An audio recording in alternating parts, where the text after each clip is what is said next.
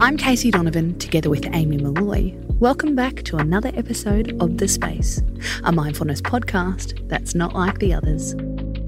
On a Tuesday, our theme is On a Roll, exploring mindfulness tips for energy and momentum. Let's be honest, we can't be go, go, go all the time.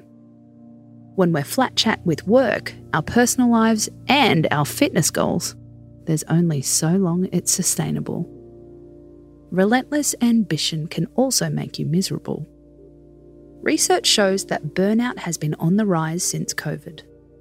Our work-life balance went out the window when we started working remotely.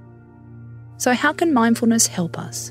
Take the pressure off and cruise for a little while.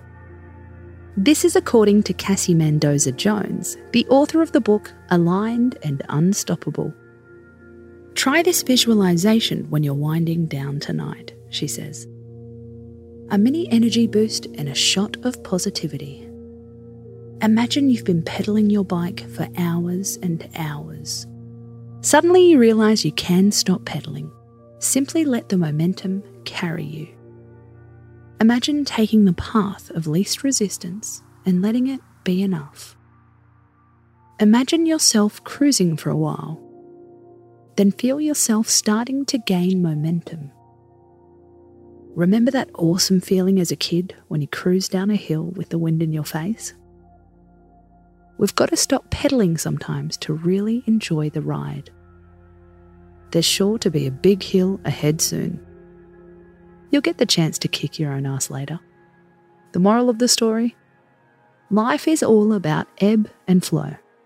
But we forget that. We can get addicted to the feeling of flogging ourselves.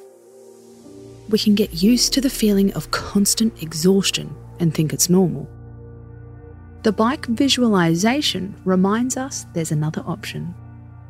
There's a time to hammer yourself and a time to cruise home. Put your feet on the handlebars and let yourself flow. I'm your host, Casey Donovan, and you've been listening to The Space.